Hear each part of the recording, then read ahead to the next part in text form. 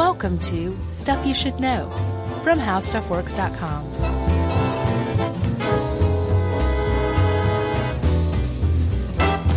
Hey, and welcome to the podcast. I'm Josh Clark. There's Charles W. Chuck Bryant. There's guest producer Matt. Yeah.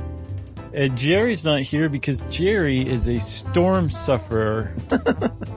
Yeah. How did you fare? It's pretty good. I mean, power was out for a little while. Cable was out for a little bit. Nothing bad. Yeah, we're talking about Irma. If this is obviously in the future. Right. There may be another hurricane by then, for all we know. Yeah, well, Jose's starting to circle back around, I think. Yeah, that's what I see. But yeah, Irma came through Atlanta, which is weird for a hurricane and then eventually tropical storm to reach that far inland. Right. And I was kind of like, well, we get bad thunderstorms in Atlanta. We'll be fine. Right.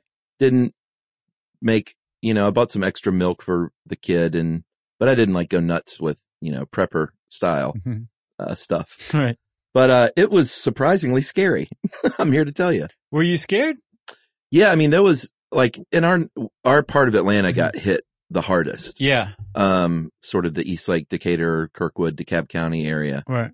And there was one moment where the trees, and we have all these old, Atlanta, for those of you who don't know, is a city built in the middle of a forest.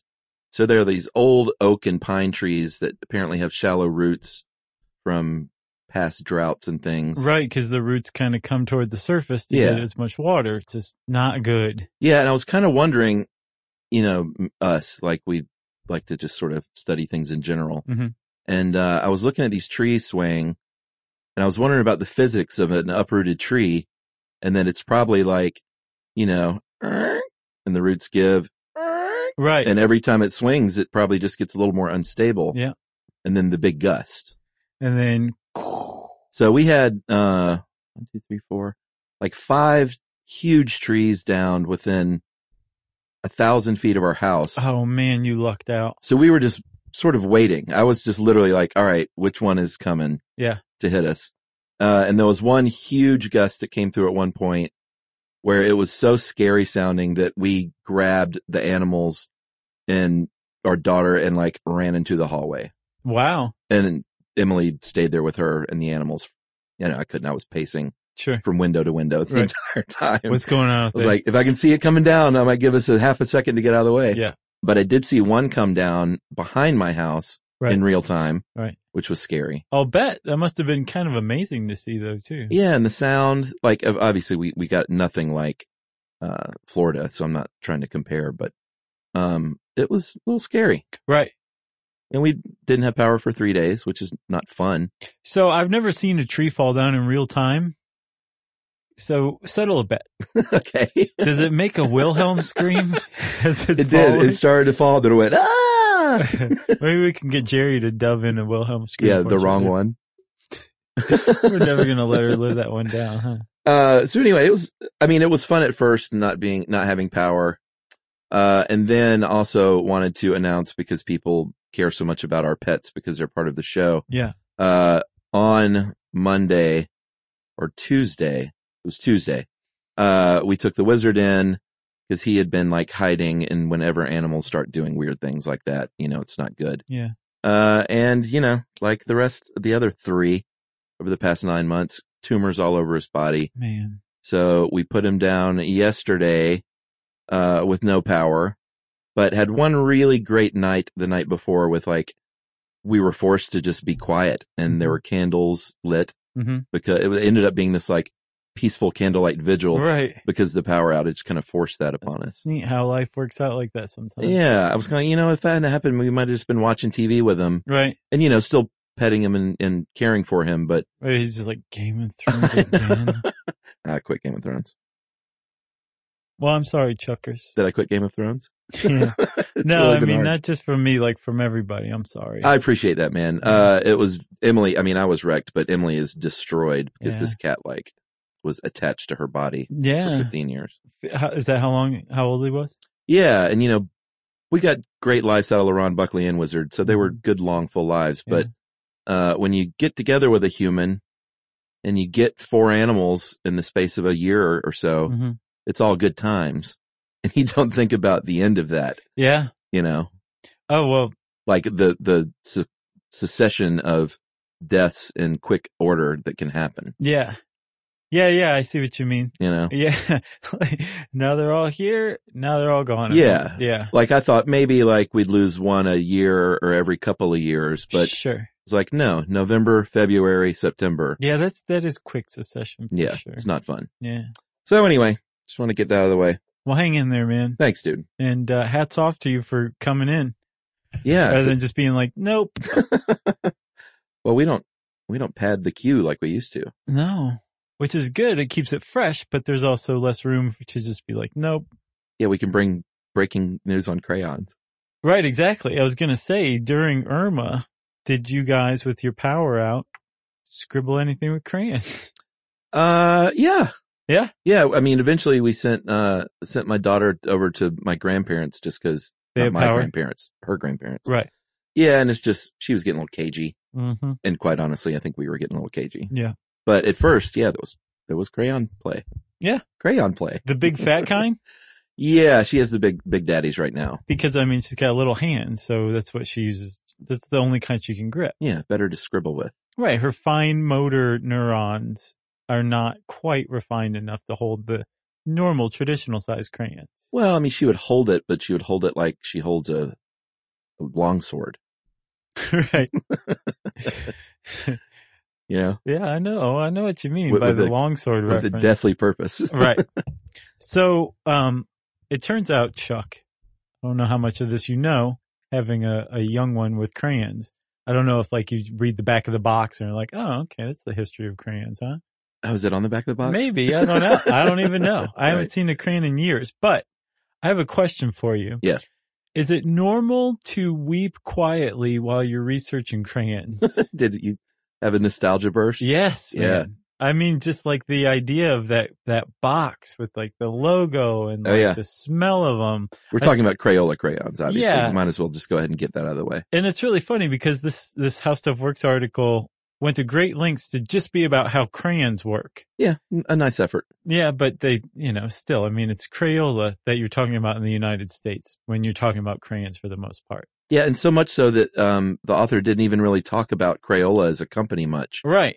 And I thought that was wrong. I thought so too. Frankly. So we're going to correct that in the podcast. But I found out from this research that there is a Hydrox Oreo situation going on in the crayon world. Oh, no. Prang, which is at best and also ran in the crayon competition, Mm. was actually around before Crayola or making Prang? crayons. Remember Prang?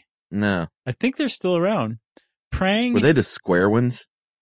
No, I think they were just an off brand. Okay. But it's like Hydrox. Yeah. Everybody thinks Hydrox is a knockoff. No, Oreo's the knockoff. But better, but the superior cookie. Exactly. Same Yeah. with Crayola crayons. And Prang's like, what did we do? Why'd you pick us? I'm sorry, Prang. This is just the reality of the situation that I'm pointing know. out here. Yeah. I think.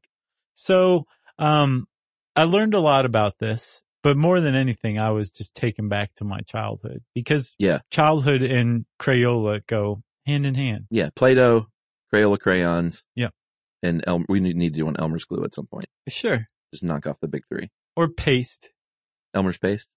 I had the purple kind with a pirate on it. Oh. Do you remember that one? Yeah. It was highly edible. So I'm much sure so that not it at all actually- toxic. It made you, no, it wasn't toxic. I Yeah. mean, as far as I know, Right. but it made you want to eat it. Like you wake up and be like, I think I'm going to eat a little of that paste today at school. Yeah. Why not? It's funny you mentioned nostalgia though, because you probably did too, went to the Crayola facts and figures page. And there was a Yale study that found, Mhm. Yale University that is, Right. they found that the smell of the crayon, the Crayola crayon, Yeah, specifically. is ranked number 18 on the most recognizable scents for adults, just ahead of coffee and peanut butter. Yeah. Like that's how, and I bet you Play-Doh's up there too. Isn't that crazy though that somebody's like, oh, I would have never guessed that was coffee, but they got the Crayola crayon scent. Yeah. Weirdos. Yeah. Peanut butter. What is Yeah. that? Feels like, It's a weird concoction. yeah. Is that a turd? Gross. That word is just borderline acceptable to me. I think it's one of the great gross words I because hate of the way it's spelled. Yeah. And more than anything. The way you spit out the word. Yeah. TURD is just looks gross. But you make the sound that you make when you encounter the smell of poop in a bathroom or something like turd, right? I think that's one of the reasons why I don't like it. It's just too visceral. Oh man. All right. So let's get into this. Okay. So crayons have not been around very long, Chuck. The crayon as we know it, as in the little round, childhood writing implement, has only been around since, latter half of the 19th century. But this article goes through great pains to talk about a bunch of things that are not crayons. Yeah. But waxy, forms of art. Right. So we might as well talk about a little bit of that. Like, did you find out how to pronounce this? Batik or batik? Well, I said batik because I did this. Believe it or not. Oh, you've done batik before? I have. Nice. It was, weirdly, well, not weirdly, I guess. My elementary school, of which, my father was principal, as we know, had a lot of interesting programs. I can't remember the name of the class, but it was like, let's get it was sort of like an elective, but for elementary school. Okay. Yeah. It was the 80s, so it was probably called that. Right. But it was just different kind of, we did photography and oh, cool. All sorts of cool stuff that usually don't get to do in grade school. But we did a batik course and my dad got really into it for a while. Did he really? We were batiking in our family for a short time. Was this like right before he got into bedazzling? He never got into that. Oh, okay. No, he was into photography and batiking. Yeah. So we would batik, like the only thing that I remember was doing, you're going to think this is good. We did, Herschel Walker, Georgia Bulldog batik canvases. Nice. That we framed. Right. Yeah. So, let me figure this out. Just unpack that one. There was like an image of Herschel Walker on a canvas. Yeah, I think you drew Herschel Walker in. Okay. It would look nothing like Herschel Walker. So how was it a Herschel Walker canvas? I think if I remember correctly, like we would get an artist to do it. Okay. And then we would batik on like a cloth canvas and then we would batik that. So you would take wax and trace it over it or something like that? Yeah, I don't think it may not have been true in the batik style. Okay. We're dancing around this a lot and people are like, what the heck is batik? Oh yeah, we should say. It is a method of dyeing cloth where you create these patterns. You spread this hot wax over a cloth. Right. And then the cloth likes it. And then you dye it. And then the pigment doesn't get where the wax is. And then later you remove the wax. Right. But we may have done just some weird, southern version of that because I remember like waxing already inked things and then you would crumple them up and wrinkle them. Okay. And then it would give this cool, like when you would wrinkle a waxy fabric, what that might look like. Shabby chiking. Maybe. I don't know, man. So batik strikes me as kind of like tie-dye. It was, well, I mean, the end effect could look sort of like tie-dye. Right. It didn't have to though. But it didn't have to. Right. But the point was, and the whole reason it's making an appearance here, is that it's not like it involves wax and pigment. Right. So at least 2,000, possibly even as far back as 4,000 years ago, there were people who had put together that you could do cool things with wax and pigment. Yes. Right? But batik is really not a crayon in any way. No, it's not. It's a process. Right. But it's the seed, the kernel of the beginning of an idea of a crayon. Yeah, I think the encaustic art is much closer. Okay, well, encaustic art is encaustic. Encaustic. Yeah, it's basically where you take a deconstructed crayon and rub it on something. That's encaustic art. Basically, it's taking pigment and then some sort of waxy substance. And melting it together and then just, using it to decorate, maybe as like a finger paint or something like that. And then I guess the wax hardens and you've got art. Yeah. I mean, some of the stuff looks really cool. Did you look at any encaustic art? I didn't see any encaustic art. Really beautiful stuff. Really? Mm-hmm. So like what kind of art would you make with this? Well, I mean, any kind. Like if you just looked at it on a picture on your phone, you would just think it looks like a regular painting. Oh, really? Is there like a 3-dimensional quality to it though? Cause it's wax? Maybe. That's what I would guess. Like it's one of those things where you get up close to it and you go, oh. I see. Cause I'm always doing it at museums. Right. I know. I've been to a museum with you. Oh. All those docents that have shushed you, man, if I had a nickel for every one. And then of course, very famous artists like Da Vinci and Edvard Munch. Mm-hmm. And basically it sounds like kind of all of them were making their own crayons. Yeah. In the truest sense of the word crayon, which is, French for pencil. Right. From cray, which means chalk. Right. C-R-A-I-E, right? Yes. And that's from the Latin creta, which meant chalk. Right. So but this was not chalk. No, it wasn't. But chalk is kind of similar. And in fact, the earliest manufactured crayon, the Conte crayon. Yeah. Basically grew out of chalk. Chalk is pigment and chalk. Yeah, I guess that's it. Yeah. And, artists would use chalks like you can use still today. Some people create art using chalks, right? Yeah, pastels. Right. Pastels. That's what I was looking for. So you've got pastels. It's not a really difficult hop, skip and jump to say, well, how about instead of chalk, we use wax and see what happens. And that's where the Conte crayon came from. But the problem is, I believe it was made from beeswax, as most crayons were up to the early 19th century. Yeah. And you, I think, had to warm it before you used it. So you probably had to take a flame to it for a little while, melt it a little bit, or at least get it a little malleable before you could use it. And the earliest Conte crayons were black, brown, and red. Get a load of the beauty of those three together. If you looked up, is it Conte or Conte? I'm saying Conte. Conte. I'm splitting the difference between the two. By the way, have you seen the response from the psychopathy? Who says it like that? Nut jobs say it like that. Apparently psychopathy is just wrong. Yeah, it's apparently a real pet peeve of some people who really need to calm down. And it's psychopathy. So, I don't say it like that. I never will. Yeah. Psychopathy. Psychopath. It's like, that guy's a real psychopath. People would just edge away from you. Psychopathy. Wait, and spoiler alert, I'm going to read an email from a legit psychopath. Yeah, we got a few emails from psychopaths. Yeah, it's psychopaths. But if you look up the Conte crayon and a photo of it, you would see that and go, oh, I've seen those in art stores. Yeah. As soon as I saw it, I was like, oh, I know what those are. Yeah. It's kind of like for adult artists who want to do crayon art. That's where crayons came from. Yeah. I mean, it was legit art. Right. And like you said, a lot of the earlier artists, mid 19th century artists made their own. Yeah. And then the first manufacturers of crayons were making them for artists. Correct. So we'll get back into the history of crayons after we take a break. How about that? Let's do it. Okay.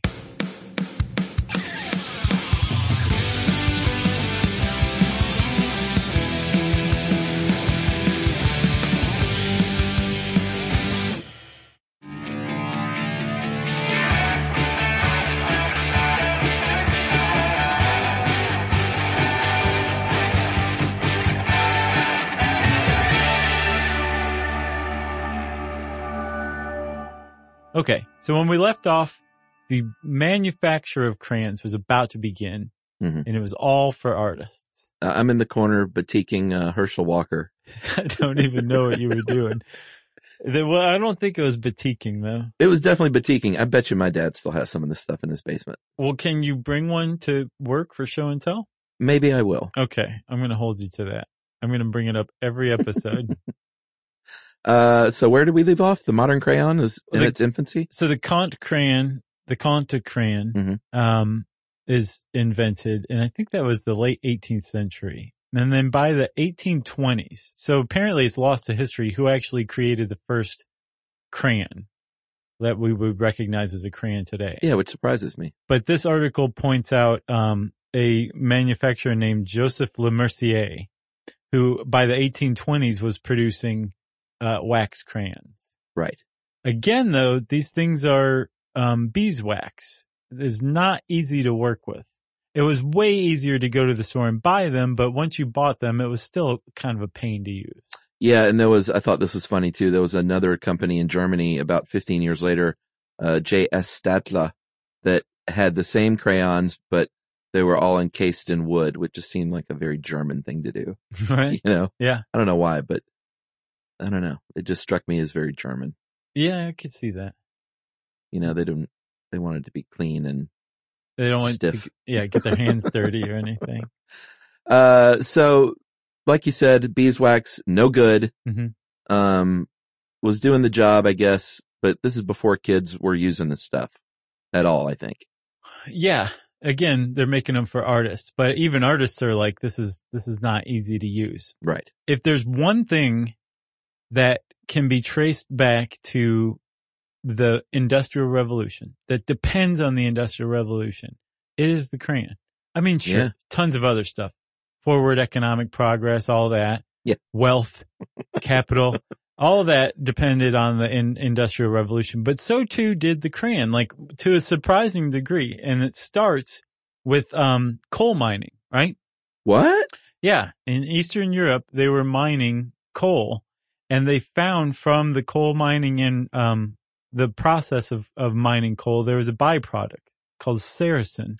I'm a big fan of byproduct use. Me too. Pretty neat. Yeah. Mm-hmm. Saracen was softer than beeswax, which was a big, big plus. Mm-hmm. Cheaper than beeswax, which is always good. Yep. If you're in the money-making business. And so there was a Czech company, Offenheim and Ziffa, who started making crayons out of that stuff. And as our article puts it, it was soon praised for its durability of the marks that it made. Right. So it was the good stuff. Right. It was easy to use and it left a good mark behind, which are two things you want in a crayon, especially if you're an artist, right? Yeah, you don't want disappearing ink. No. So somebody said, oh, what else can we get from coal? And a few years down the line, right around the Civil War, a little after the Civil War, a guy named Charles A. Bowley, we'll say Bowley. Yeah. He was a manufacturer from Massachusetts who started using something called paraffin. Breakthrough. Everybody's heard of paraffin wax, right? Mm-hmm. Have you ever seen a package of paraffin wax that you get at the grocery store? Sure I have.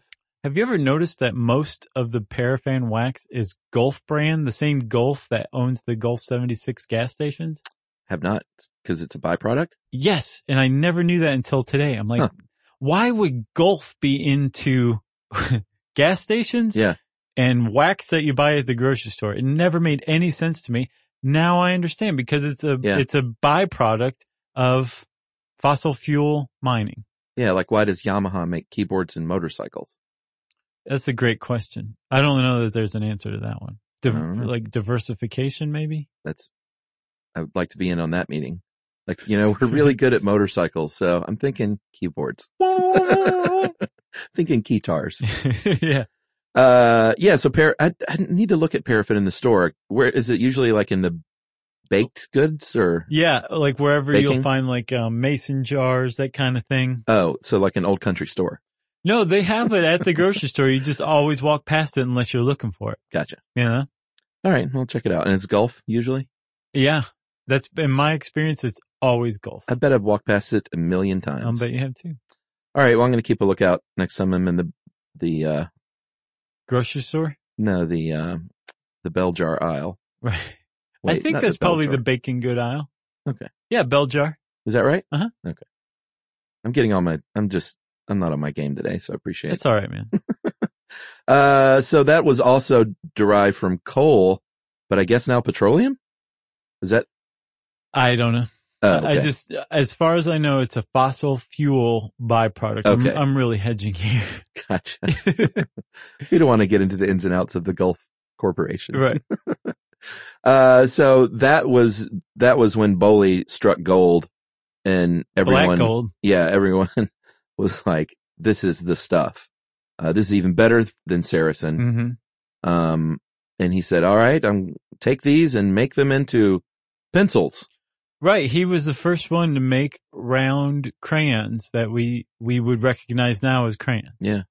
He was the guy. And this was around the Civil War in the United States. Yeah. So couple this with, post Civil War industrialization, like you were talking about, Mm-hmm. and then couple this with, this thing that was happening in the country, which is, well, hey, maybe we should start, instead of sending kids out in the fields when they're 6, Right. maybe we should start educating them a little earlier in life. And kindergarten was born. Yeah. Again, though, from industrialization. Yeah. Because They not didn't need to only be out in the fields as much, I guess. Huh? they didn't, and they needed to be prepared for a life outside of the fields, which school would prepare them for. Yeah. Pre-factory work. Right. I actually saw a really interesting article once that basically said like schooling is, at the very least initially, was meant to prepare you for long periods of monotonous work, basically busy work, that you were being prepared for life in the factory by being having that inculcated in you, like that level of patience and just saying, getting like, up every day and going to a place. Right. And then just like doing the same thing. Yeah. It's just kind of a droney kind of thing that schooling was preparing you for factory work. And interesting. But they made school too fun. They did. Eventually, because I was one of those kids who kind of liked school for the most part. Well, if your dad was leading batik classes, yeah, exactly. I can see how you would, right? Dude, we were rappelling off of mountains in my elementary school. Yeah, that's not how they initially viewed it. No. You probably don't do that today either. No, I think you hit it at just the point where school had gotten more fun than originally planned. Right. But much more dangerous than is allowed today. Oh yeah. You know? For sure. All those, like that parental slip or the permission slip. Mm-hmm. I don't think that holds water legally anymore. Probably not. I think that's one step of like 15 to be able to go on a field trip. Yeah, it was like literally your child will be going down a mountain via rope, as taught by your principal. And it was on a piece of paper that was like cut into thirds. Right. Right. It wasn't even an 8x10 piece of paper. Yeah. Or 8.5 by 11. And there's an asterisk that said principal does not know what he's doing. But what I was saying ultimately was that was industrialization. So coal mining industrialization led to the byproduct paraffin wax, right? Industrialization, getting kids prepared for factory work, led to school. And in school, they wanted crayons. Yeah. So that led to the creation of crayons. And then industrialization itself, mass producing crayons, led to the rise of crayons, and specifically Crayola crayons. Yeah, and why did they love them in school? Because they didn't make a big mess. Right. It's not like paint that, if you've ever been in a kid's class of paint, you know what happens there. Man, remember wearing like your dad's shirt backwards as like a smock? Yeah. Yeah. It's just no muss, no fuss. It's a very, very tight, handy little clean product for a kid. It is. To use. Yeah. The problem was, like you said, a lot of these things were toxic. Oh yeah. At the time. So there was a company called Binney and Smith, and Binney and Smith, you would love them, Chuck, if you like reusing stuff. Yeah, they were cousins, right? I believe. I think so. Were they? Yeah. But they were big time into like finding byproducts of stuff and finding new uses for it, right? Hey, Benny, what are you going to do with that? You're gonna eat that sandwich? You're gonna eat the rest of that? Sure, Smith. So they had a patent on an iron oxide red that most farmers used in their barns. Yeah. That's how they really started to make their money. They came up with a true black, a carbon black that was used again as a byproduct of something or other. I don't know. But they already had crayons in use. They used them to mark their own shipments in their factories and their warehouses. Yeah. But Mr. Binney's wife, Alice, was a teacher, and she said, "Hey, you guys should start manufacturing these." Well, they're already in the pigment business, so it made sense. Right. So they took the paraffin wax that Bowley had come up with for using. Mm-hmm. They took their pigments that they already had, and then they said, "We need to figure out how to make this non-toxic." Tinkered around with it a little bit, and the Crayola crayon was born, I think, in the 1880s. Yeah, and they, I believe, are still mostly made in the U.S. And I think are still, even they were bought out in the mid '80s by Hallmark, during, the big Hallmark takeover of the mid '80s. Right. When they just started buying everything. Sure. They're like, DuPont, We own you now. Right, ABC.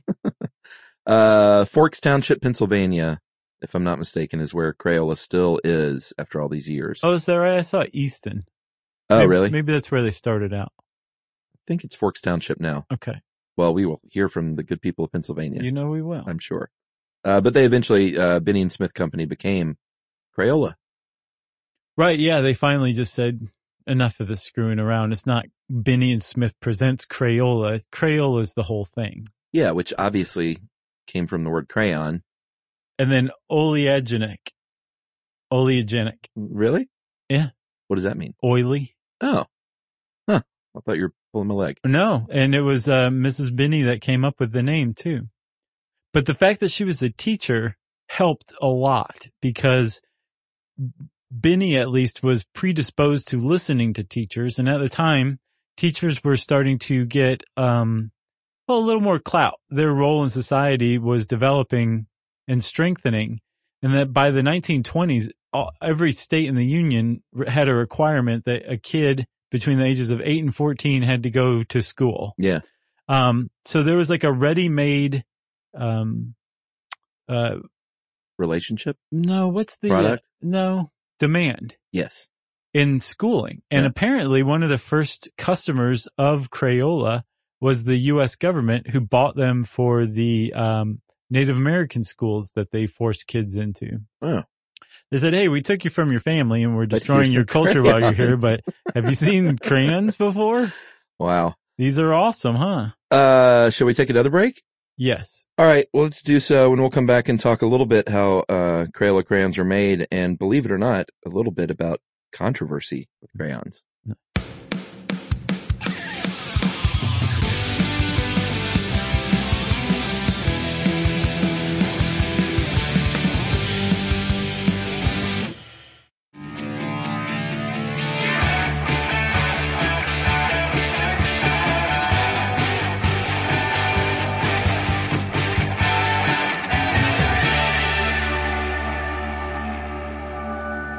Okay, so industrialization gives us Crayola. Crayola takes the stick and runs with it, right? And who was the other company? Prang. Prang's just doesn't exactly roll off the tongue, does it? Hit a corner crying. Did you ever see a box of crayons that weren't Crayola? Like there's something wrong with them, you know what I mean? Yeah, like, it doesn't look right. It's definitely one of those brands that was so iconic and synonymous with its own product that, you felt like, you felt bad for the kids who didn't have the Crayola crayons. Sure. Yeah, I hope I'm not coming off as elitist. I'm sure I had your fancy $6 box of crayons. I had knockoff crayons myself, but I was also quite familiar with Crayola, and I always just loved the Crayola ones. The knockoff crayons never evoked any emotional response to me. Somehow Crayola did. Well, I'm looking at Prang now, and I definitely have never even seen these. Maybe I was the only kid with the Prang crayons. Well, and I know the good people at Prang right now are screaming, "We're not knockoffs." We pointed that out earlier. Yeah, we already said that earlier. You should listen to the whole episode. Remember the giant box that had the sharpener in the back? So let me give you a little bit about that. Are you just bringing it up, or were you going to say something? Oh no, it just sort of occurred to me that, how many crayons were this? 60 something? Started off as 64. Okay. Introduced in 1958. All right. It was the first box, I believe, with the flip top box. Yeah. What they call the stadium seating. Yeah. And the built-in sharpener. Yeah, in the back.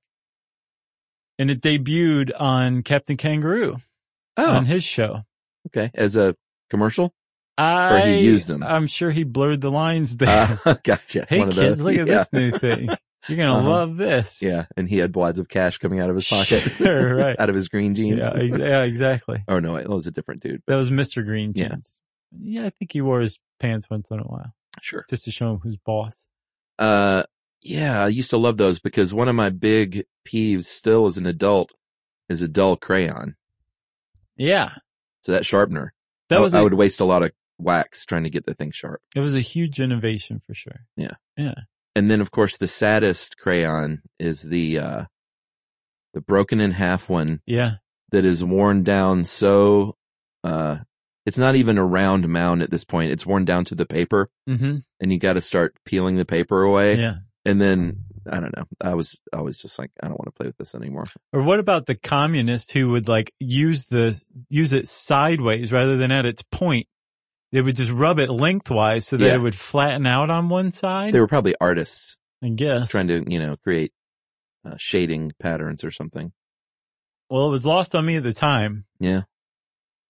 Yeah, I hadn't realized that. I yelled at a lot of kids unnecessarily, apparently. Yeah, I use crayons for my very now famous Village People portrait. Right.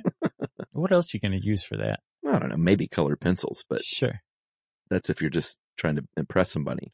Yeah, I never got into those. They're hard to, they just didn't show up quite as well. Crayons says, I'm here.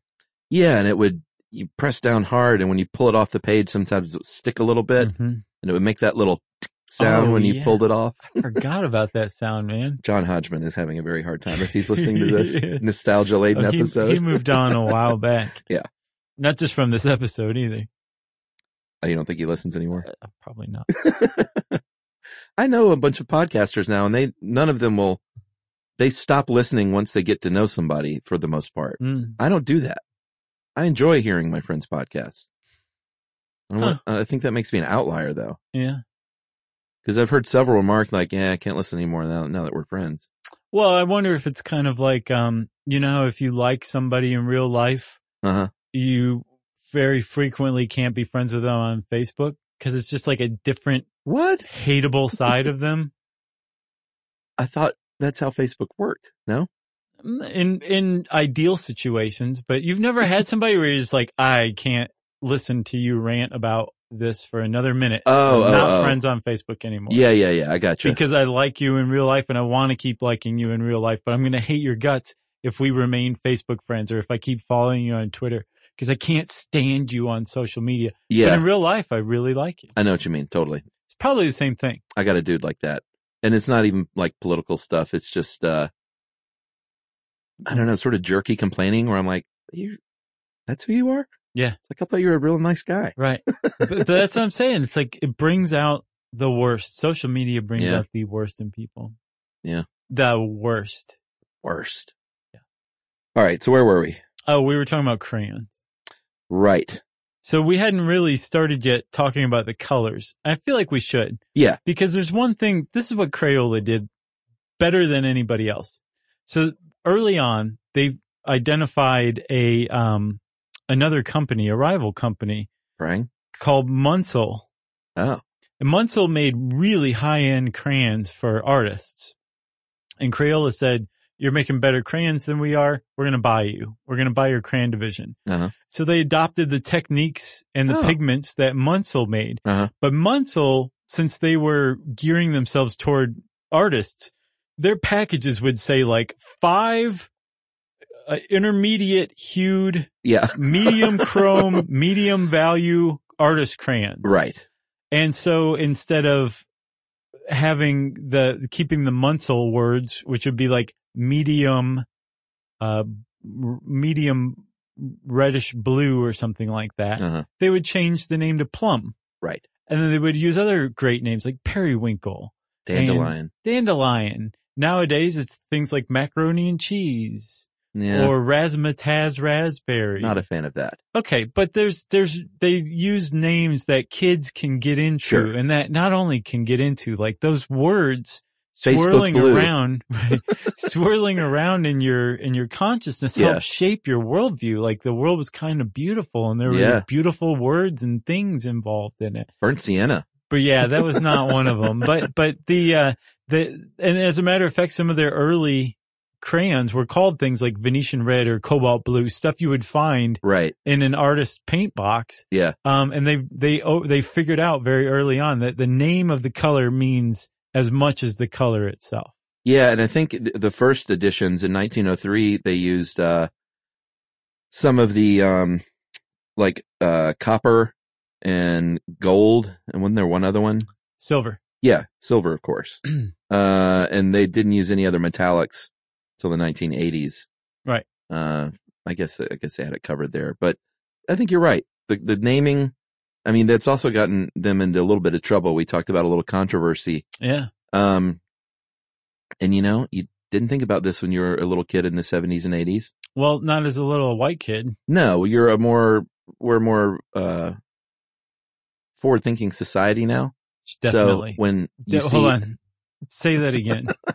we're a more forward-thinking society now. Yeah. So when you see a crayon, that's called Flesh, and it's clearly, white person, peachy sort of complexion Right. of a crayon, that's not cool because there are all different colors of people.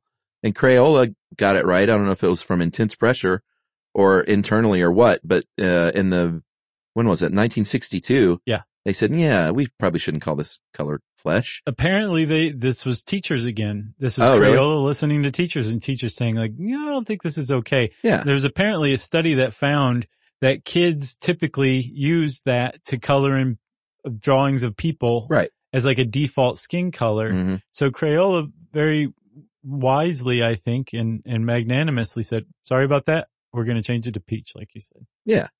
And then they also said, on their part, they said, what we were talking about was what they called the more or less universal color found on the palm of hands. But I don't know if I buy that. That was apparently the company line. And I'm not sure if I buy that that's even true from this article. Right. What about this one? Just seems so patently racist that I can't believe it was ever a name until you look into it a little further. Indian red. Yes, which was apparently derived from a plant pigment in India, and they didn't mean it like that. But then they thought, hey, maybe that's an association people are going to make. Probably not a good idea. Again, apparently teachers saying like, right. What are you guys doing? That's like as bad as having your team's baseball mascot Chief Nakahoma or something like that. Yeah, her Chief Wahoo. Yeah. Yeah. They changed Indian red to chestnut in, which say I like. What year. Yeah, chestnut. It's very nice. It's a great name. No, Bert Sienna. Apparently also they've only dropped one other name, although they have like something like 301 what are called true colors. Yeah. But then something like 800 names. So they've clearly used different names for the same color before. Like sure. magenta was renamed, or red violet was renamed magenta, I believe. So they'll do that old switcheroo here or there. Yeah. But apparently there are only 3 names they just completely got rid of. Or no, maybe there's a 4th one they retired, or they retired the color dandelion. But just this year. Yeah. Yeah. But Indian red, Flesh, and Prussian blue were all names that were taken out and never brought back. And Prussian blue, not for any reason other than kids couldn't identify with Prussia. Yeah. Because no one knows what Prussia is anymore. I think you might have said 301. There's 331. Oh, is that right? Yeah. I saw an article. It was like a college newspaper on their website. They said that Crayola sold more than 100,000 crayons. I was like, I think you're missing 3 or more zeros there. Unless it was like today. Right, right. That's pretty funny. It got me. They now, like any company, can't just leave it with the good old fashioned crayons. You got to diversify. So sure, you see things these days like neon colors and of course they make markers and all kinds of good stuff. Like I love the Crayola markers. Yeah, me too. The big fat marker. Uh-huh. Just the shape, the white with the color against it and everything. I loved them. Well, and a lot of those now for kids are washable. So, when the kid draws on the coffee table, it just wipes right off. Right. Very, very nice. Or the brand new white couch, which why did you even get that when you have a kid? What are you thinking? Oh, we would never have that because of wine consumption. Sure. It would be a purple couch right. after a couple of years. It'd be magenta. I've got some Crayola facts for you. Well, first, okay, go ahead. No, you go ahead. No, you go ahead. The largest one, of course, any iconic brand like this is going to make a super giant one put on display somewhere. Oh, they did that, huh? Yeah, Big Blue. And it's kind of neat the way they did it, though. They took 123,000 old blue crayons that they gathered from kids all over the country, and they melted those down into Big Blue. Oh, that's cool. Giant 1,500-pound crayon. That's a great fate for some used-up crayons, you know? Yeah, make $3 billion a year, not 100,000. I don't know what that guy was thinking. I don't either. Maybe they meant a minute, or they left off. There was something missing from that sentence. I think for so. Sure. And the average kid, supposedly, and I'm sure they're talking about dumb old American kids, by the time they're 10 years old, they have gone through 720 crayons. Crayola brand crayons. Wow, that's a lot. Yeah. We probably could have gotten some dough out of these guys. Well, maybe we should retroactively. Isn't that how it works? Yeah, we get money out of Crayola and we get sued by Prang. Right. And then it all just comes out to zero. Right. We give Prang our Crayola money. Yeah. Yeah. So, Crayola apparently also did a survey to find out what the top 10 colors are of all time. Oh, yeah? Blue. Sure. That's my favorite color, but my favorite crayon is probably violet. Oh, okay. Just the whole concept of it. Yeah. That's number 3. Violet is number 2 is red. Green is 4. Carnation pink is 5. Black is 6. Just straight up black. You like the black crayon, huh? Well, that yeah. was for drawing lines. Yeah, to me. outlining things. Okay, Very well, that important. would make sense. I got it. Turquoise blue. Blue green. Yeah. Periwinkle. Yeah, nice name. I think so too. But it's also a nice, lovely type of silvery blue, if I remember correctly, right? I think so. Silvery purplish? I'm not sure. I'm not very good with colors. Emily's great with that stuff. And that we'll ask her. Yeah. Say, what's periwinkle? Yeah, and she'll say, but I need a thing. She'll say like, oh, the whatever in our house is periwinkle. I gotcha. You know? I gotcha. And then magenta. Yes. Not big on magenta. I think that's it, Chuck. What's your favorite of all time? I don't know. I don't think I have a favorite color of crayon, or maybe at all. I see. I like black. Okay, we'll go with that. Johnny Cash.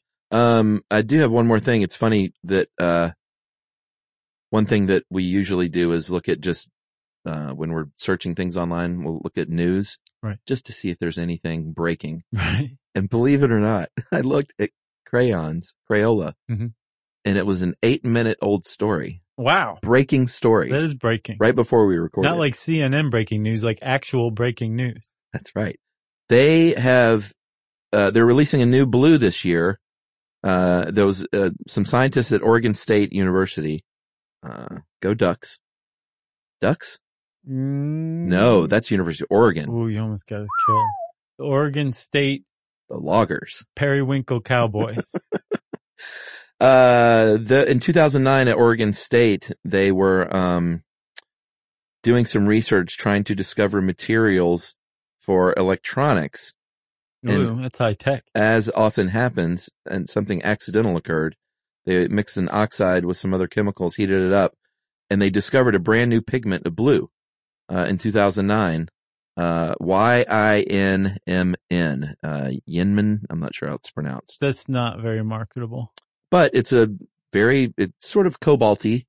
I like cobalt blue. Yeah, this is very vivid blue. Wow. And, we should do something on pigments at some point, cause it's just weird to me that they could say like, no, this is a brand new color. Right. But they did. Let's definitely do that. That'd be kind of interesting. Yeah. The science behind that. So Crayola is making, this Yinman into and they outsourced it. They'd let kids vote many entrants, to this name, and they are naming it Bluetiful. Oh. I know, right? Yeah, it's like get your color naming staff back. Get the team back together, Crayola. Yeah, Bluetiful is what happens when you ask 10,000 6-year-olds. Right. So Bluetiful's coming out, just in time for the holiday season. Nice. Well, there you go. That's crayons, specifically Crayola crayons. Sorry for the buzz marketing, but we couldn't help it. Did we get Oregon State? They're the Cowboys, right? No, that's the Oklahoma Beavers. State. Beavers. Thank you, guest producer Matt, for looking it up. I like Periwinkle Cowboys. Yeah. Well, if you want to know more about crayons, go get some crayons. Break them open and smell them. It'll tell you everything you need to know.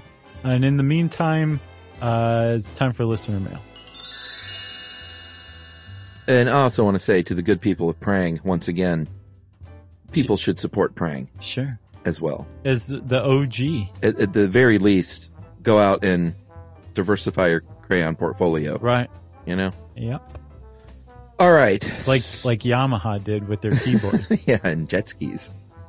That makes a little more sense. At least they knew how to make engines for motorcycles. Yeah. All right. I'm reading another Satanist reply, but it felt like this one should be read. Okay. Hey guys, I'm a Christian pastor. Oh, I love this one. As such, I hold strong religious convictions, and yet I've always found it incredibly important, both personally and professionally, to learn what I can about other belief systems.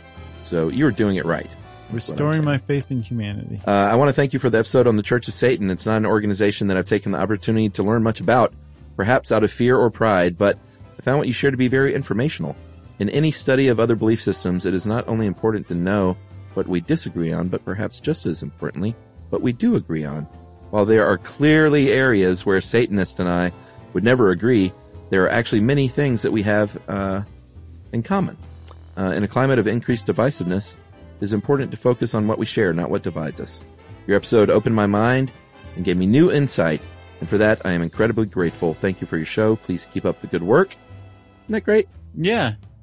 Signed Peace, Reverend Lee Benish of Temple, Texas. Thank you, Reverend Lee, soon to be former Reverend. And this is Lee, Lady Lee, Leigh. I saw that. But it could be a man. No, it's a lady. Oh, it is. Yeah. Well, thank you, Reverend Lee. Again, seriously, we heard from you and from one other Reverend who basically said, thanks for opening my eyes. And sure. And I found it very interesting too, not just opening their eyes, but also like restoring their faith. Like it confirmed their faith. Right. They're not running out to join the Church of Satan. Right. It was challenged. They thought about it and they said, nope, I'm doubling down. I feel good about this after being confronted with opposing viewpoints. That's how it's done, folks. It's called critical thinking. Yeah, nicely done. If you want to get in touch with us, you can tweet to us. I'm at Josh M. Clark and at SYSK Podcast, both on Twitter. You can hang out with Chuck at Charles W. Chuck Bryan on Facebook or at Stuff You Should Know on Facebook. You can send us an email to stuffpodcast@howstuffworks.com. And as always, join us at our home on the web, stuffyoushouldknow.com. For more on this and thousands of other topics, visit howstuffworks.com.